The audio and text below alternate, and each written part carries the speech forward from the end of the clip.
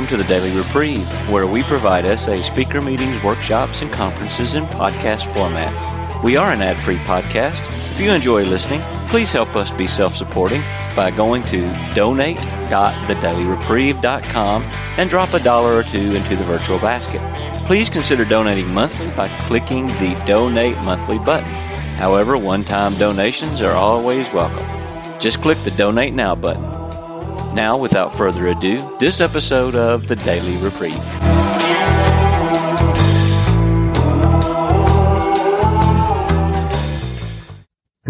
My name is Dave, and I'm a sexaholic, a happy sexaholic, and my sobriety date is November 23rd, 1990. Hi, Dave. Welcome to this meeting. Will you please join me in a moment of silence, followed by the third step prayer? Thank you. God, I offer myself to Thee, to build with me and to do with me as Thou wilt. Relieve me of the bondage of self, that I may better do Thy will. Take away my difficulties, that victory over them may bear witness to those I would help of Thy power, Thy love, and Thy way of life.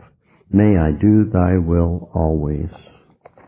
And the title for this program is The Miracle of Recovery, How My Life Has Changed. We have three panelists. Let's introduce the panelists first. As I said, my name is Dave, and I'm a sexaholic. Hi, I'm Gene, and I'm a sexaholic. Hi, Gene. And I'm Sylvia. I'm a grateful recovering sexaholic from Oklahoma. My sobriety date's May 10th, 1983. For that, I am never sufficiently grateful. Hi, Sylvia. Gene again. My sobriety date is October 28th, 1995, and I'm from Los Angeles. Hi, Gene. And I'm Dave T. from Oklahoma. We stacked the deck from Oklahoma on this panel. Well, I will start the sharing, the miracle of recovery, how my life has changed. And in order for you to see how it's changed, I need to tell you a little bit about what it was like before. Before, my entire life I felt out of place. I felt alone. The problem is me.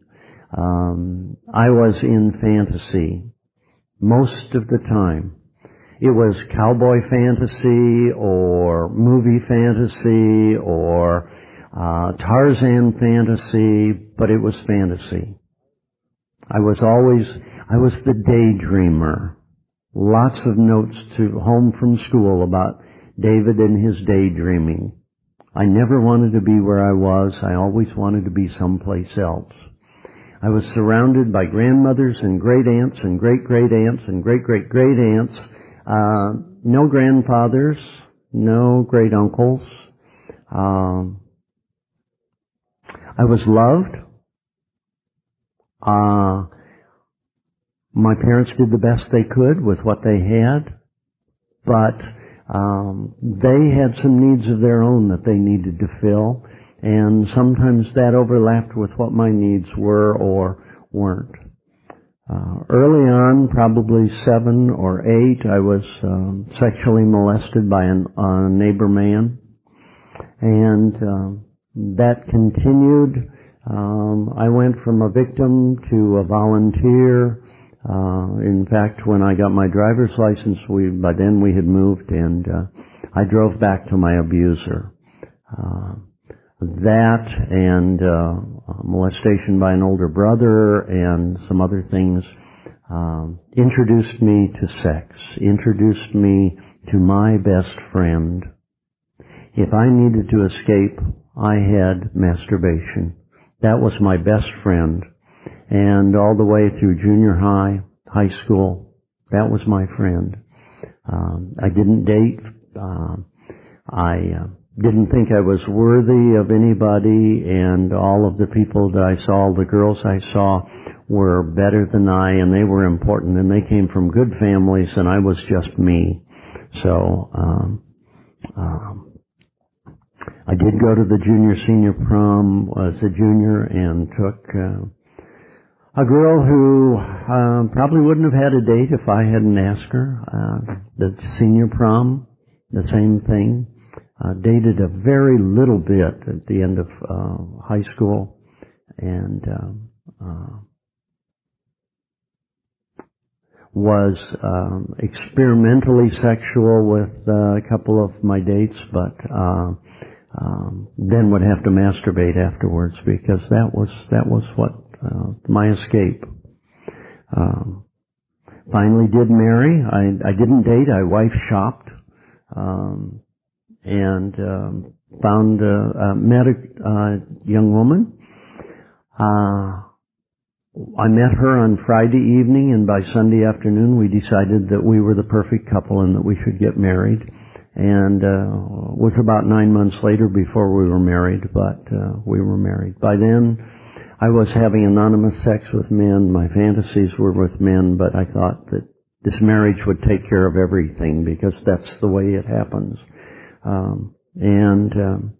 We had one sexual experience before marriage, and it was okay, but it wasn't as good as my best friend.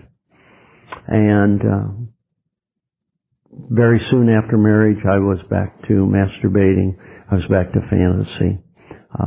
It seemed that there was always a third person in the marriage bed. My wife, myself, and my fantasy partner. We were never alone. Things progressed from anonymous sex, bestiality, lots of pornography. I didn't spend very much on my pornography because I'm basically a very cheap person, and I would look for a bargain, and then use the pornography, throw it away, maybe out at a rest area on the highway or something, and then leave it and drive down the road and make a U-turn and come back and go through the trash and get it out. And this progressed for a number of years. I kept going over boundaries that, well, I'll never do that, and I'll never do that, and I'll never do that, but kept doing things. My marriage ended in divorce. Of course, it was my wife's fault because she was engaged when we got divorced. And that was her fault and everything, but I was emotionally vacant from the marriage for many years. I was not there for her.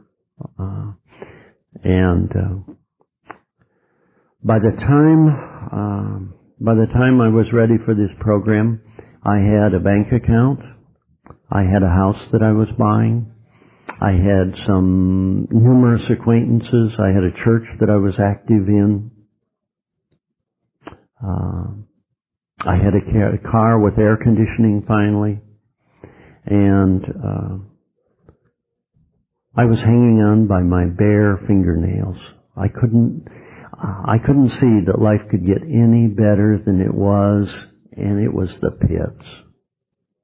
And I thought, if this is all there is, if any single bad thing happens, I'm going to have to kill myself. Because this is the pits. And, but I didn't know how to kill myself. It was too messy, and I couldn't figure out a good way to kill myself. And somehow, from some insight from God, there was a little message that, well, maybe I could try counseling. We tried marriage counseling once, and I was so vague and never said a thing because nothing was my fault in the marriage. So I didn't open up about anything. But this time I went to a counselor, and I spilled my guts.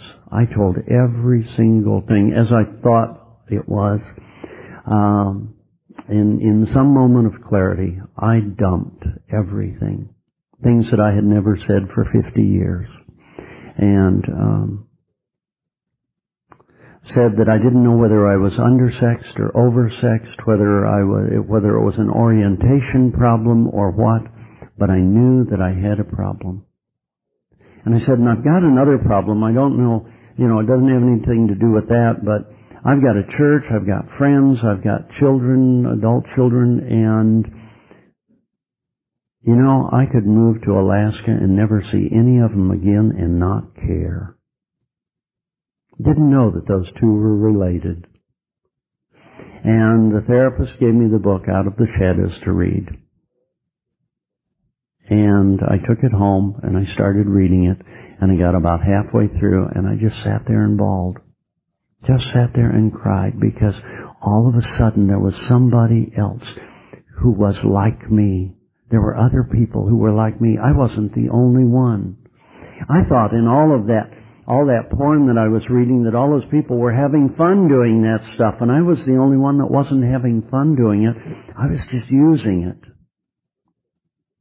And I found out that I wasn't the only one, and I found Sexaholics Anonymous.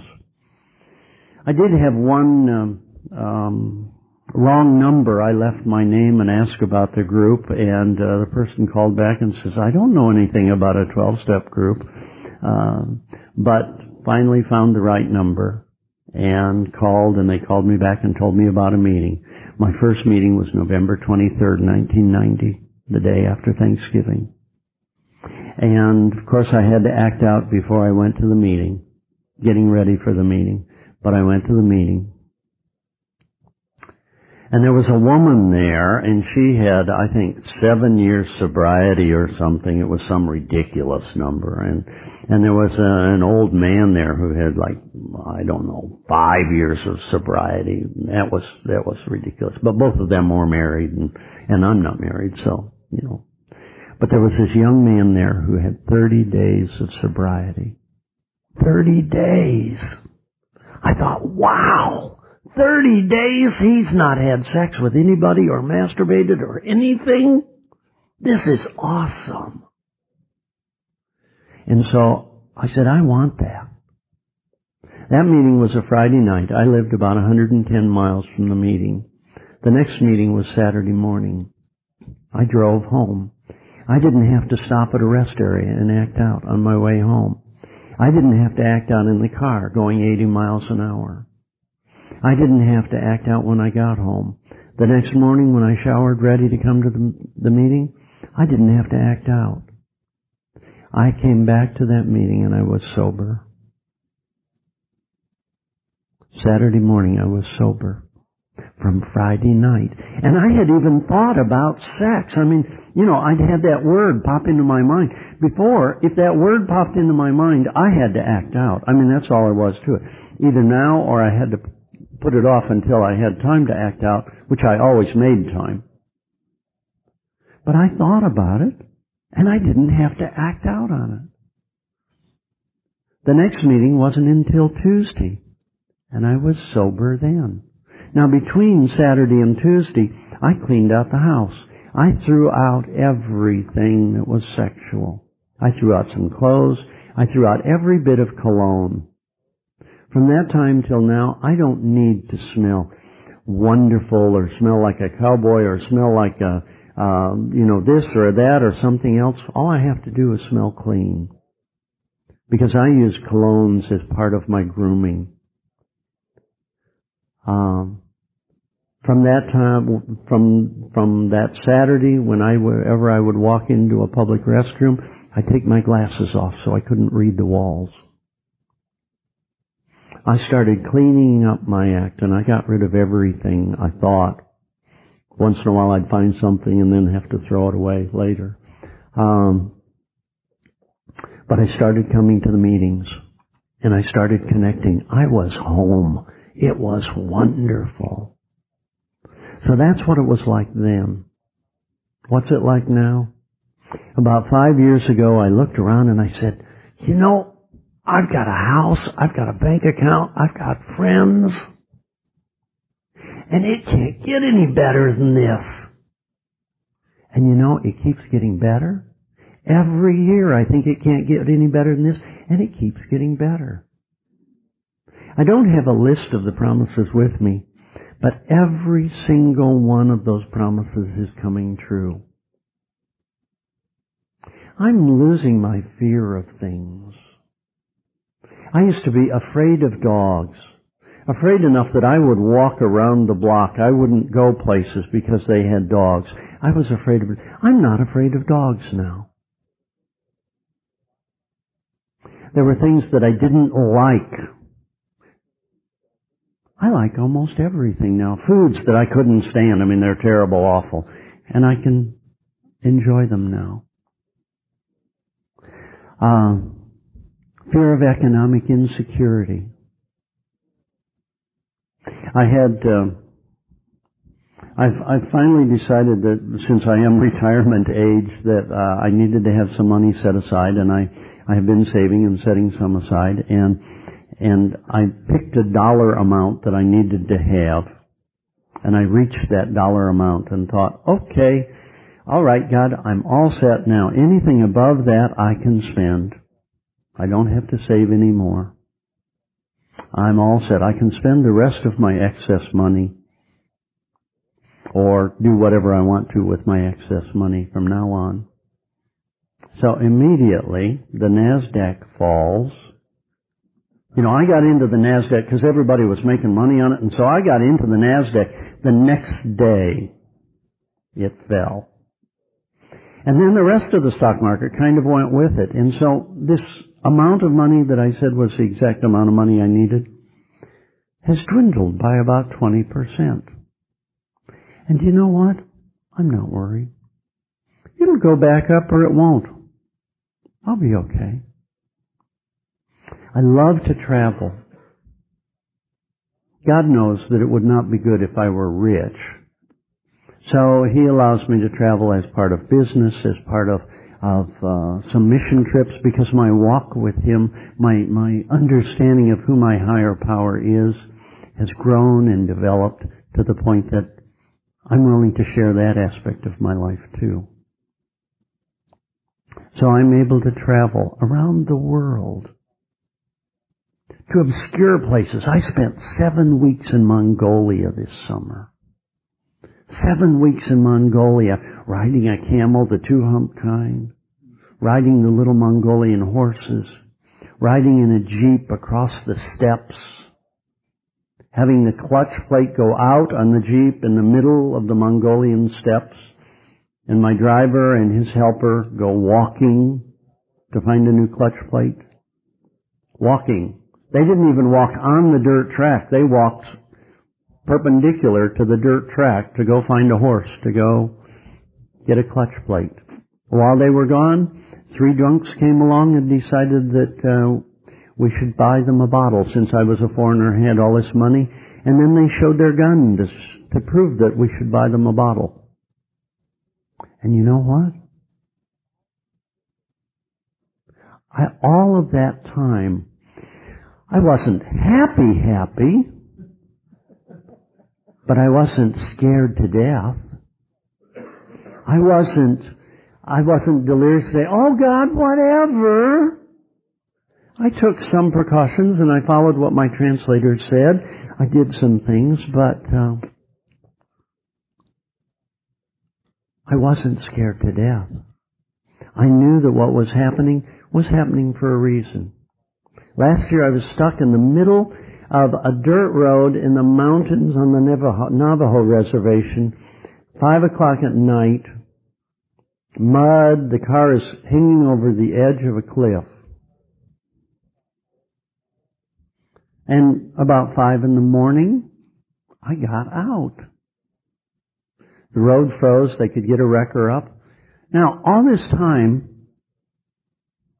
I wasn't deliriously happy and saying, oh God, whatever. I was a little concerned. As one group came along and I saw that they were not in a friendly condition, I began to wonder, I wonder what it's like to be clubbed or hit. I may find out. Everything worked out fine. I had to go to meetings when I first started. I had to go to 4 or 5 meetings a week. Now I don't have to go to any meetings. I'm not cured, but I don't have to go to any meetings because I want to go to a couple of meetings a week. In fact, I want to go to an extra one every once in a while.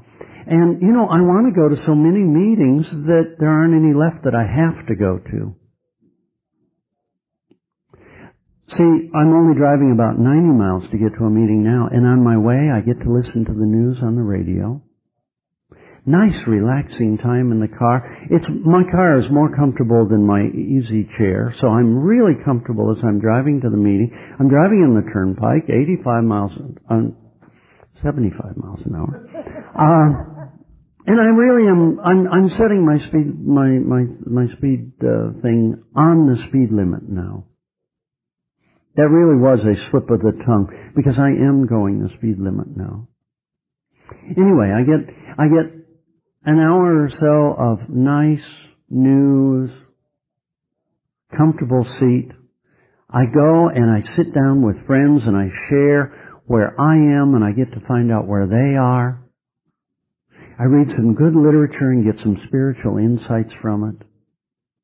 And then after we share, we go out to eat. Now, I love to eat, and I love to eat with friends. So we go out and eat, and we visit, and we talk about this, and we talk about that. And then I get back in my easy chair, which happens to be in my car, and I drive home, and I spend an hour or so listening to classical music, or sometimes listening to silence. Sometimes I sing praise songs. I drive with one hand raised. I don't raise both hands. But I sing in praise. Or sometimes I'm just quiet. Life is so good. I think I'll stop there, and I'll let one of our other speakers speak. Gene, would you like to share some? Thank you.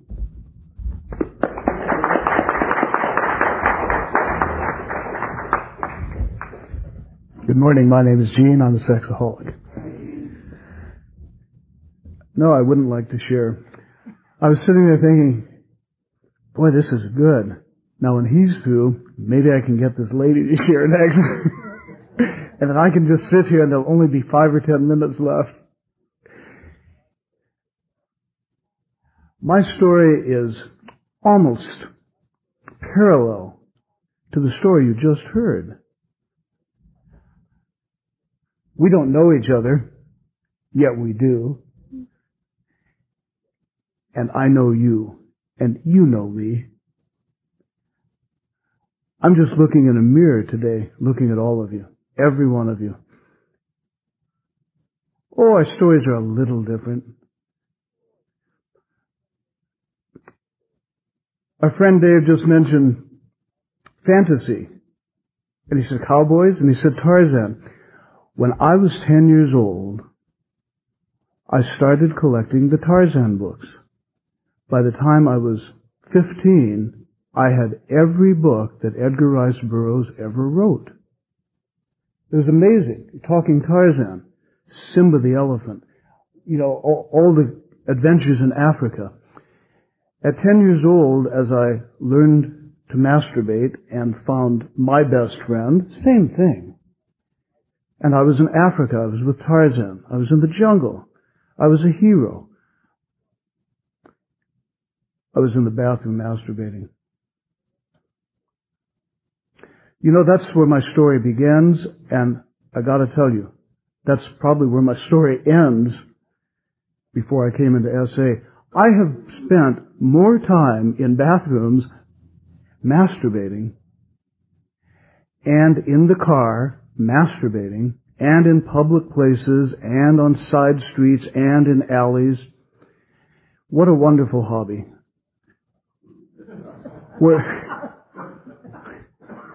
Where else, I love the expression, what a hobby. Where else do you leave at 3 a.m. to go have fun? Hey, I was a nutty little kid. Really nutty. At 10 years old, I discovered masturbation. I thought, wow, this is just wonderful. I don't know why I liked it so much. There was nothing really radically wrong with my life. My dad was a very happy alcoholic, and he sang and was funny and told stories and was drunk all the time, but he was a happy alcoholic. I wasn't abused in any way. I can't remember a neighbor ever touching me. Nobody ever hurt me. We had food on the table. Everything was good.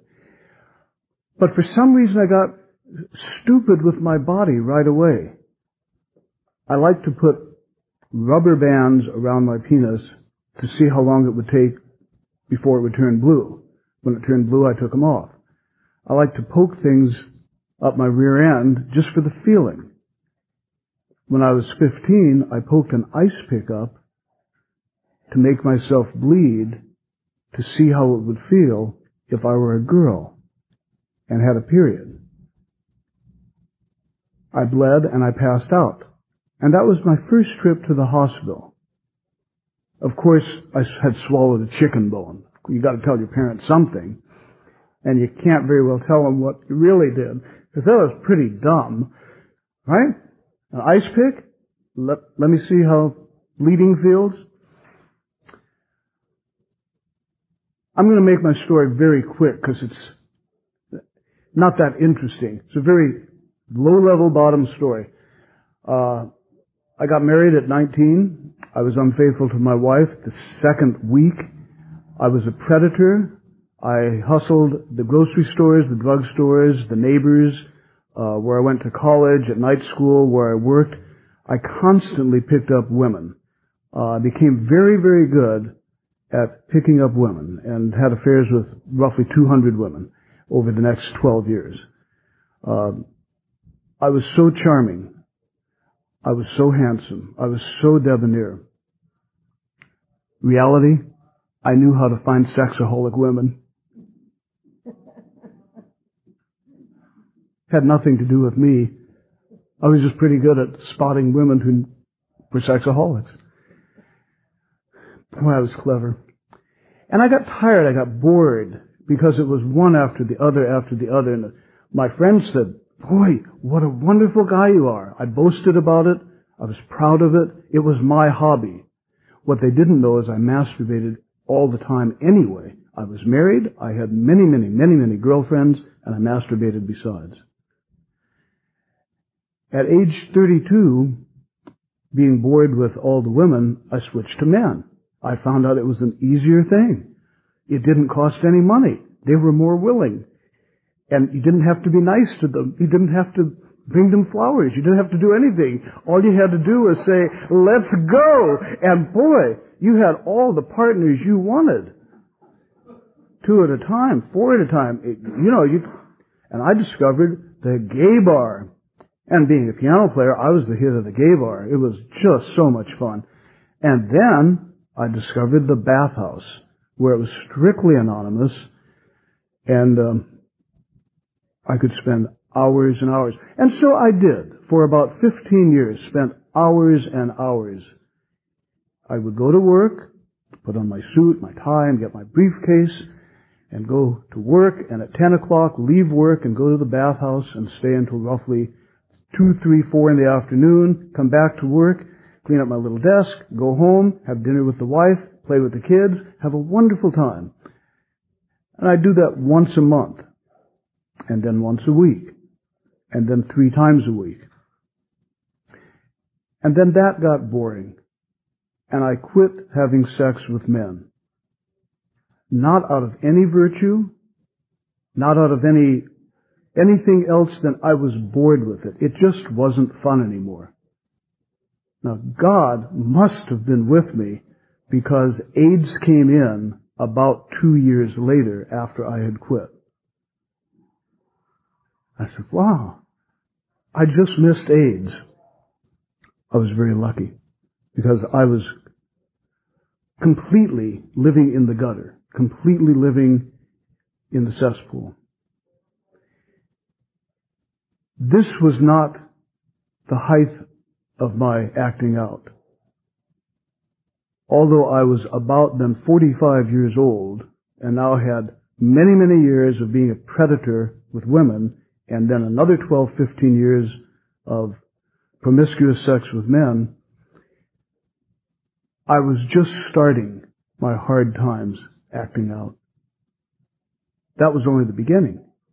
You mean it got worse from there? I gotta tell you, people, it got so much worse I couldn't believe it.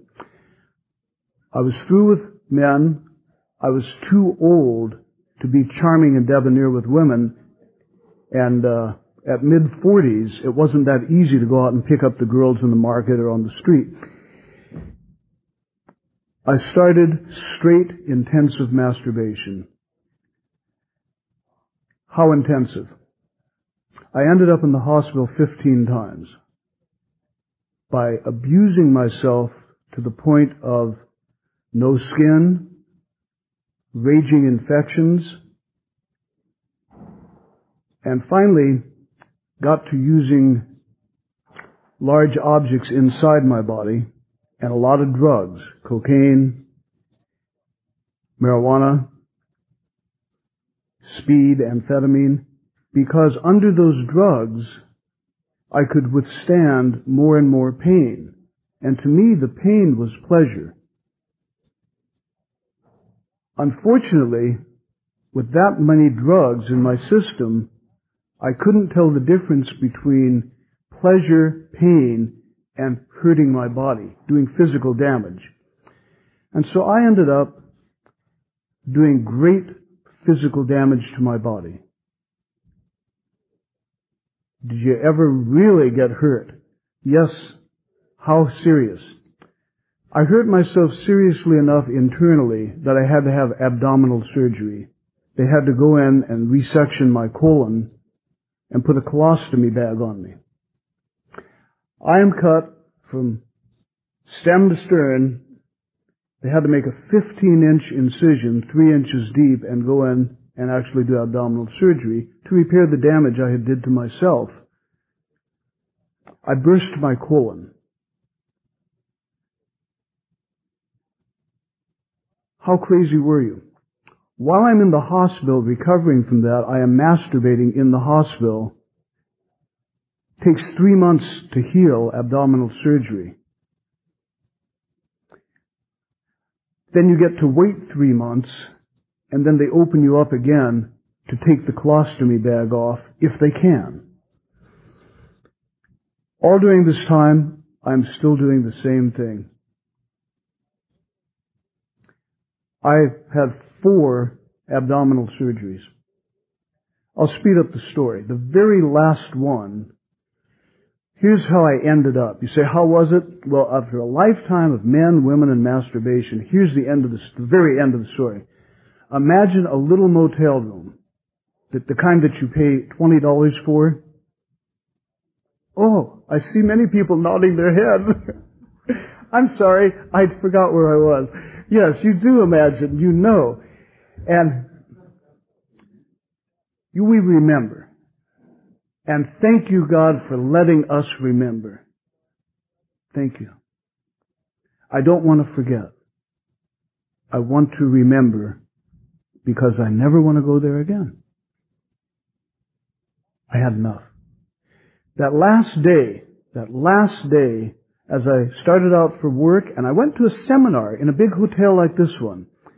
It was a seminar on communications and leadership training, and I had paid for it, and I went and checked in. That was my cover, because I had something good to do today. I went and checked in, paid my money, signed the register, and walked out, went to the bookstore, got $100 worth of assorted novelties.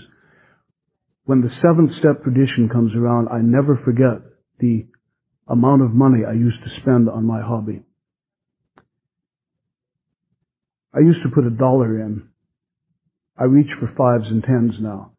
I can't begin to help the sexaholics as much as I spent on my hobby. What a fortune. And I bought maybe $100 worth of assorted pornography and dildos, and stopped and saw my druggist and got my drugs. I went to the little motel room. I stayed there for 5 hours. At the end of that time, bleeding profusely and knowing I had done it again, I called 911 for the ambulance to come and pick me up before I bled to death. And while I'm waiting for the ambulance, decided if I could act out one more time before the ambulance got there, everything would be okay. And I carried God into my insanity, because under my drug-induced insanity, I would always think that this is what God wanted me to do. And I was doing this with God. That's how insane I was. I mistook evil for good. I mistook the lowest level of earth for heaven. And I thought, if I die before they get here, it's okay. I just want to do this one more time, even if I die. Even if I die.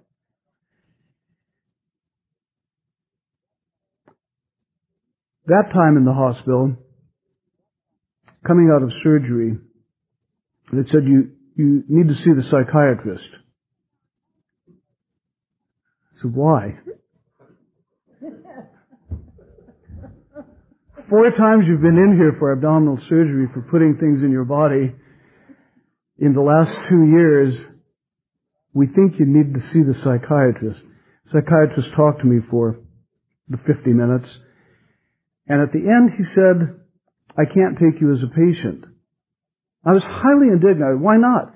He said, you've been doing this since you're 10 years old and you're now 59. You've been doing this for 49 years, and there's nothing I can do for you. You could lay down on the couch and talk about your mom and dad for the next 5 years, and I have no idea of what to do with a guy like you. He says, I would be cheating you.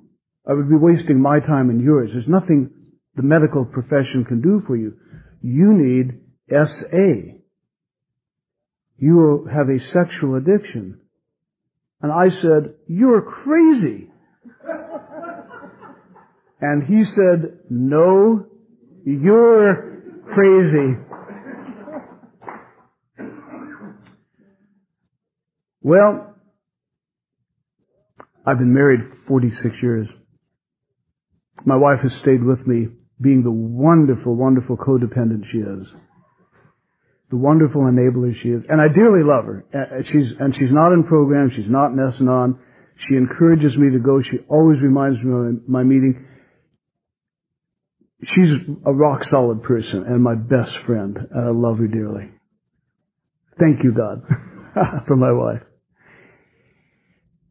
And she drove me to my first SA meeting because I was still under morphine. I'd just been out of the operating room for a couple of days. The hospital let me go, but they give you a little, painkiller to take with you because I've got one of these 15-inch incisions that is not sewn up. When they cut you open, they call it dirty surgery. They cut you open, they repair the damage, and then they have to pack you with cotton or gauze. And every day you have to take that out 3 times a day and change the dressing. I've changed that dressing 270 times. And my wife, who is a registered nurse, laughs when she changes it, and she rips it out, and she repacks it. And she said, okay, let's go to SA. And took me to SA, and I went to a meeting, still pretty drugged up, out of the hospital, packed in bandages, bathrobe on and everything. Pajamas and slippers, and went to the SA meeting. And my wife takes me in, and here we meet a gentleman named Roy Kay. First meeting, Roy and Peter and Alan. I don't know if you guys know this. Alan was master of ceremonies. And hi, and they say, what brought you here?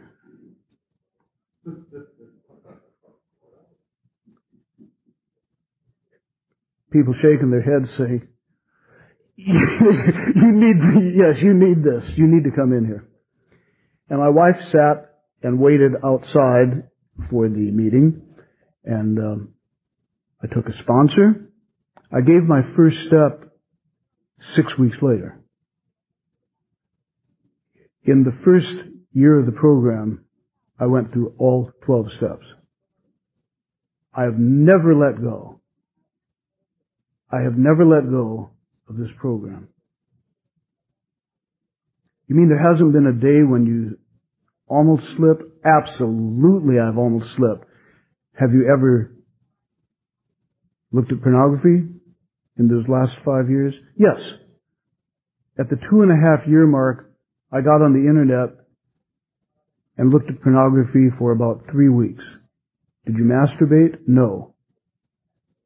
Did you reset your sobriety because you were looking at pornography? No, I said I didn't masturbate, so I didn't reset it. Should you? Yeah, you probably should have. Did your sponsor get angry with you? Yes. Are you dumb? Yes.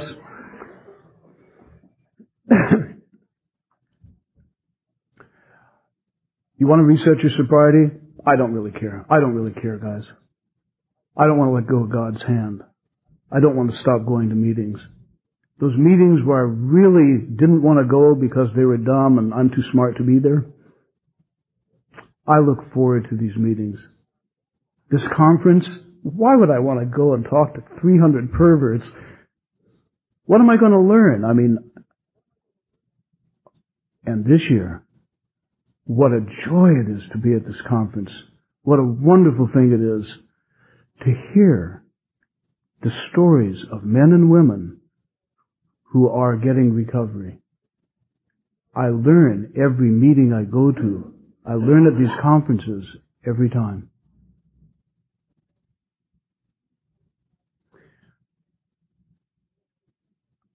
The miracle of recovery for me, I have not masturbated in 5 years and 3 months. After a lifetime, I let my best friend go. God bless my best friend. I'm going to let that go. Are you cured? No. Is it one day at a time still? Absolutely. It's one day at a time. Sometimes it's a half a day. And I find my head turning and think, what are you looking at? How are we doing? It's time. Well, Sylvia is here and I'd like to hear her share. I'm sure she would like to. I hope. Life is much different. The miracle of reality for me is I am in the process of losing my resentment towards everything. I have forgiven my mother, my father, my friends, my bosses, all those dumb people that I hate. I now find something to love in every one of them. I don't necessarily like some people, but I do love them. I don't want to be around them, but if they needed my help, I'd help them in a minute. I've given up being angry. You mean you don't get angry? Of course not. Of course I get angry. But I get angry for 3 minutes, see my part in it, and immediately return to serenity and make amends if I've said anything dumb. Are you judgmental? Do you still look out there and say that's good and that's bad? Sure I do. But then I say, wait a minute. Accept it like it is.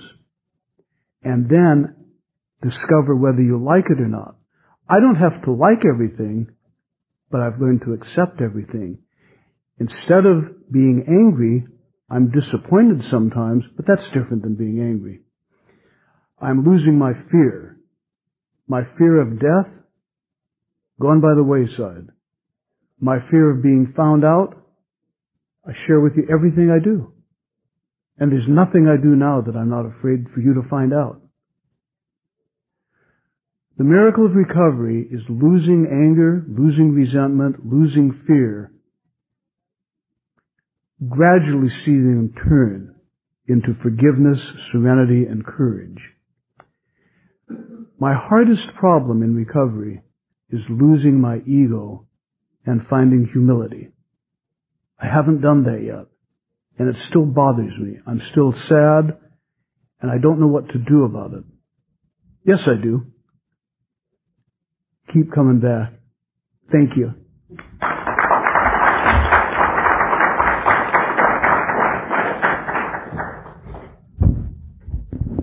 Hi, I'm Sylvia, and I'm a grateful recovering sexaholic.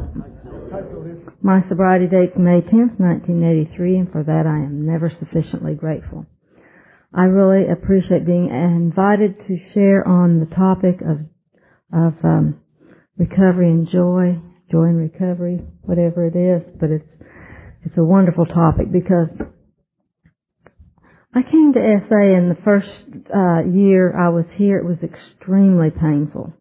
I think most everybody here knows the pain of that first year, and it was devastating. I can't even remember a lot of it because I think I just kind of blacked out during that year.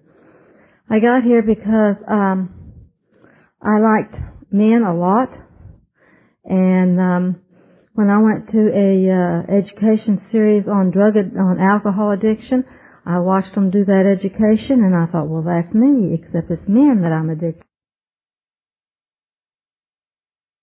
to. Well, I went through that education because I've had problems with the daughter, and we needed some help. And we proceeded to do work at this counseling for intervention, and we went to therapy and treatment and all the whole bit. With me telling everybody all the time that I was addicted to men. You see, I could remember some of the things that they talked about on the cycle, and I can remember that I would be waiting for a phone call from a boyfriend. And if he didn't call me, I'm a hairstylist, and I would start going back combing that head of hair. I mean, just really vicious and mean with it. And then he'd call, and I'd just mellow out, and I'd be happy as I could be. And then I'd come time to go meet this person, and if I was busy, boy, I'd rush that person out, and I'd get in my car, and I'd dash off, and then I was okay. And then I'd come back, and I'd be fine. And then I'd start in feeling really guilty and ashamed, and go through that pain.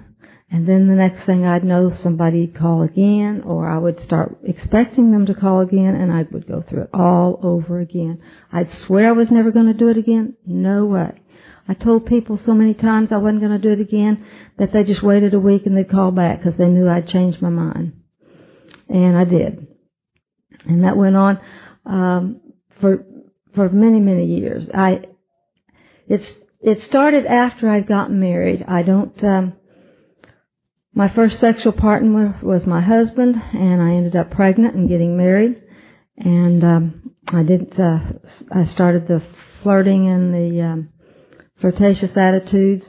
To me, I got high on the flirting a long time before I ever started acting out with the actual sex behavior. I wanted to be lusted after. That part of our problem statement is me all over. I wanted to be lusted after.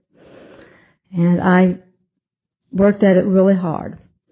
I won't give you a lot of my background on the story, but I will tell you that when I got here, there was active alcoholism in my home. I was ready to hire somebody to kill my husband. And I had a boyfriend I thought might be in the mafia. And I thought he probably could find me somebody. I was saving my money. I ended up using that money to go to treatment. So he's still alive, and I'm not in jail. And that's a miracle. That's one of the big miracles of this program. Next was that I was raised I'm a preacher's daughter. I was raised in a Christian home. I was raised to not do these things, and I just couldn't help it. I needed the attention. The lust for that attention just grew and grew and grew. I related to David and Jean Lott in the fantasy. All the time I was growing up, my fantasy was that I was Dale Evans, and Roy Rogers was going to come along, and we were going to ride off into the sunset being happy and have a great time, in life. I can remember also part of my fantasy in my younger years was that I would live somewhere and I'd have a boyfriend and we would be doing all these good things for people, but he would be somebody special, and I'd always have this fantastic dream of the two of us doing wonderful spiritual things together. And the life that I chose ended up not being very spiritual for a long time. I stayed active throughout most of my adult life as in my church, but it never cured me. I would pray and I'd ask for God to help me, and I'd swear I wasn't going to go see this guy, and I'd go out in the backyard and I'd scream and yell at God, and I would be really mad because he didn't stop me. and I would go and meet somebody again. And so whenever I came here and I saw the cycle of addiction, that to me was my beginning and my first step, because I could see my powerlessness in that addiction cycle. I could see that I had no control over that. I also knew that there was a power greater than me, because I'd been believing in it for a long time, but I also knew that I'd tried that power and it hadn't helped. I mean, I had asked God many, many, many times to help me, and it hadn't worked. I mean, nothing worked for me. So I started going to some meetings. I went to an Al-Anon meeting, and I told them that I was there for a chemically dependent daughter. They told me I was in the wrong place. I got mad and cussed and said I'd never go back again, and went to my therapist. She said she wouldn't work with me if I didn't go back, so I went back. And then I ended up in treatment, and by the time I got out of my treatment program, I needed those meetings. I needed them. I mean, I felt that's the only time that I could feel good. But I'm like David, my sponsor told me I only had to go. I said one of the things that I heard in that first meeting was that these people went even though they weren't married to the alcoholic anymore, or the alcoholic was dead, or whatever. They were still in those meetings. And I told my husband, I said, you think I'm going to go to those meetings for the rest of my life for you? You're crazy. I don't like them. They're horrible. Well, I don't have to go to meetings anymore either. I go because I want to. And they're wonderful. I mean, I go there because that's where I get my spiritual joy and my spiritual life and my spiritual awakening from you people. I still go to my church, very active in my church, but I do not get from my church what I get from you people in this room, sharing with me and letting me see myself as I truly am, because somehow or another in church I cannot be truly me. And I think that's a shame that I can't be, but that's the way it is. Here I can be truly me. And so I come because I want to. This program has given me so many things I could not even begin to tell you. I'm still married to my husband. He's not dead. He's wonderful. He's a great guy. Everybody knows him around here, and there's several people in here that do know him. And he really is a nice guy. But he's also sober today. And that's pretty nice. We have an agreement with each other, and that is that if he drinks again, he either goes to treatment or I leave. And if I act out again, I either go to treatment or he leaves and start working a program again. We will not, either one, live in that addiction again. It's much too painful, and it's not necessary. Working the steps has been what has saved my life. Without working those steps, I couldn't be here. I continue to work those steps. One of the other miracles of this life is that my daughter is sober. My granddaughter and my daughter are in Las Vegas right now. They had a gymnastics meet yesterday, and it wasn't one of my granddaughter's best ones, but she'll do better next time. She came in, I think, 6th all around in her area. But she's a good gymnast. I have 3 wonderful granddaughters that I wouldn't have without the 12 steps and the programs that we have. I would not have those girls.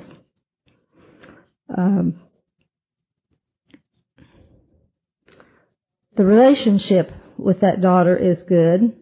The relationship with my grandchildren are good. And the relationship with my son-in-law is good. I stepped over some boundaries, and he called me on them because he works a good program. And I had to take a look at that, and that was painful. And I've had to back off. But you know what? With these steps in this program, we still get along. And my son is married to a lady now, and they don't work a program, and so there's some problems there.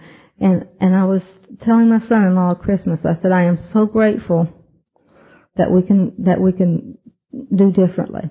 And he said, it's the program. And it is. It's the program. We have the key to relationships with this program. And that's one of the gifts of it. The other one is that one day I was on an airplane, and I had been invited to go speak to somebody, one of the groups.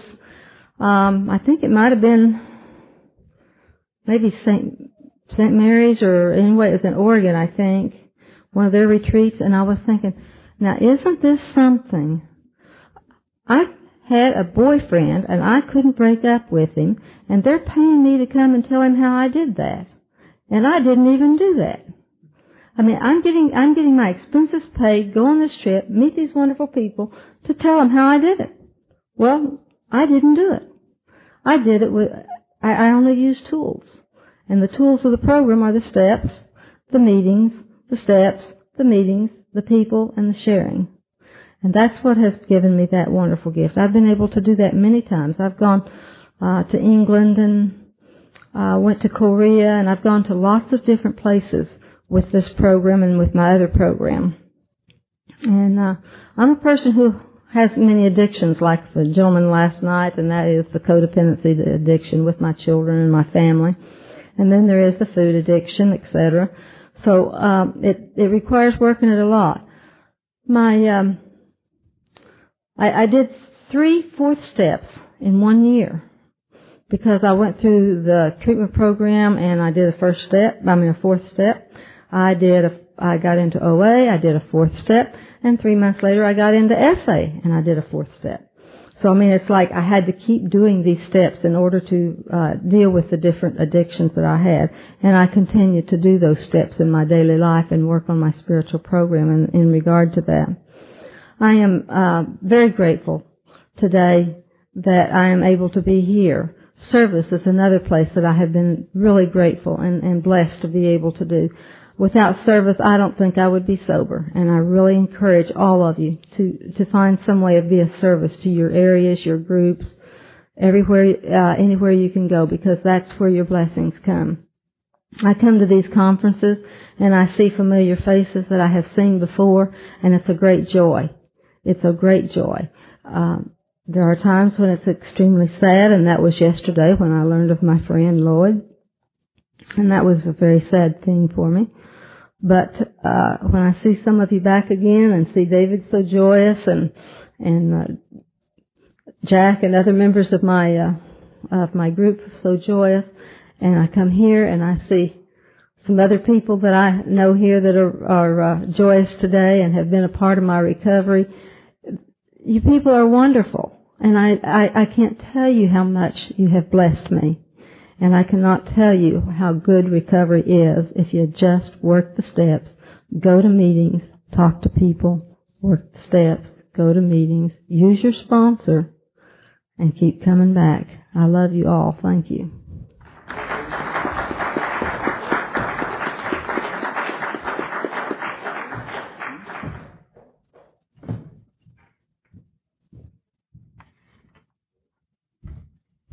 I'm Dave. I'm sexaholic.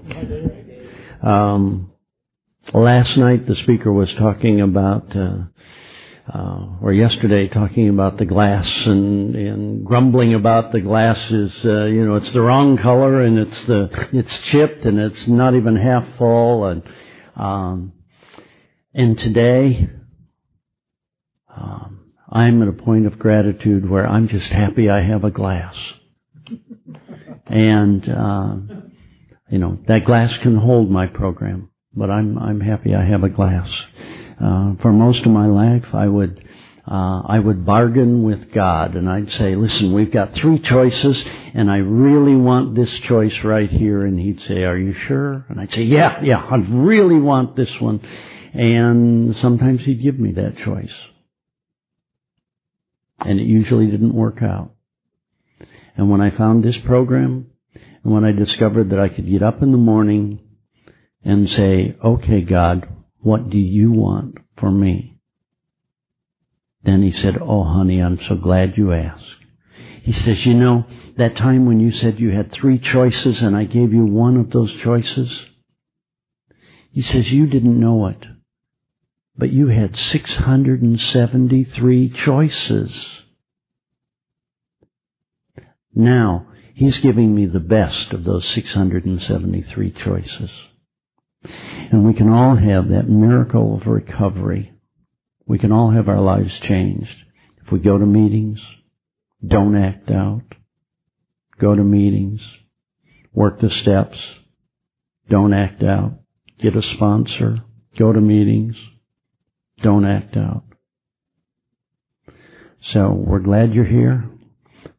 Let's close with, let's see, it's all the time we have for sharing. Anything you've heard at this meeting is strictly the opinion of the individual participants. The principles of SA are found in our 12 steps and 12 traditions. This is an anonymous program, so please keep the name and number of anyone you meet or learn about at SA or S-Anon to yourself. What we say here, let it stay here. After a moment of silent meditation, will you join me in closing with the Serenity Prayer? I would like to thank you for listening to this episode of the Daily Reprieve, the best source for experience, strength, and hope for SA members. Please subscribe to this podcast to be alerted of new episodes. Please show your support by donating to the Daily Reprieve by going to donate.thedailyreprieve.com and choosing either monthly donations or a one-time donation by clicking Donate Now. Thank you for listening, and stay tuned for the next episode of The Daily Reprieve.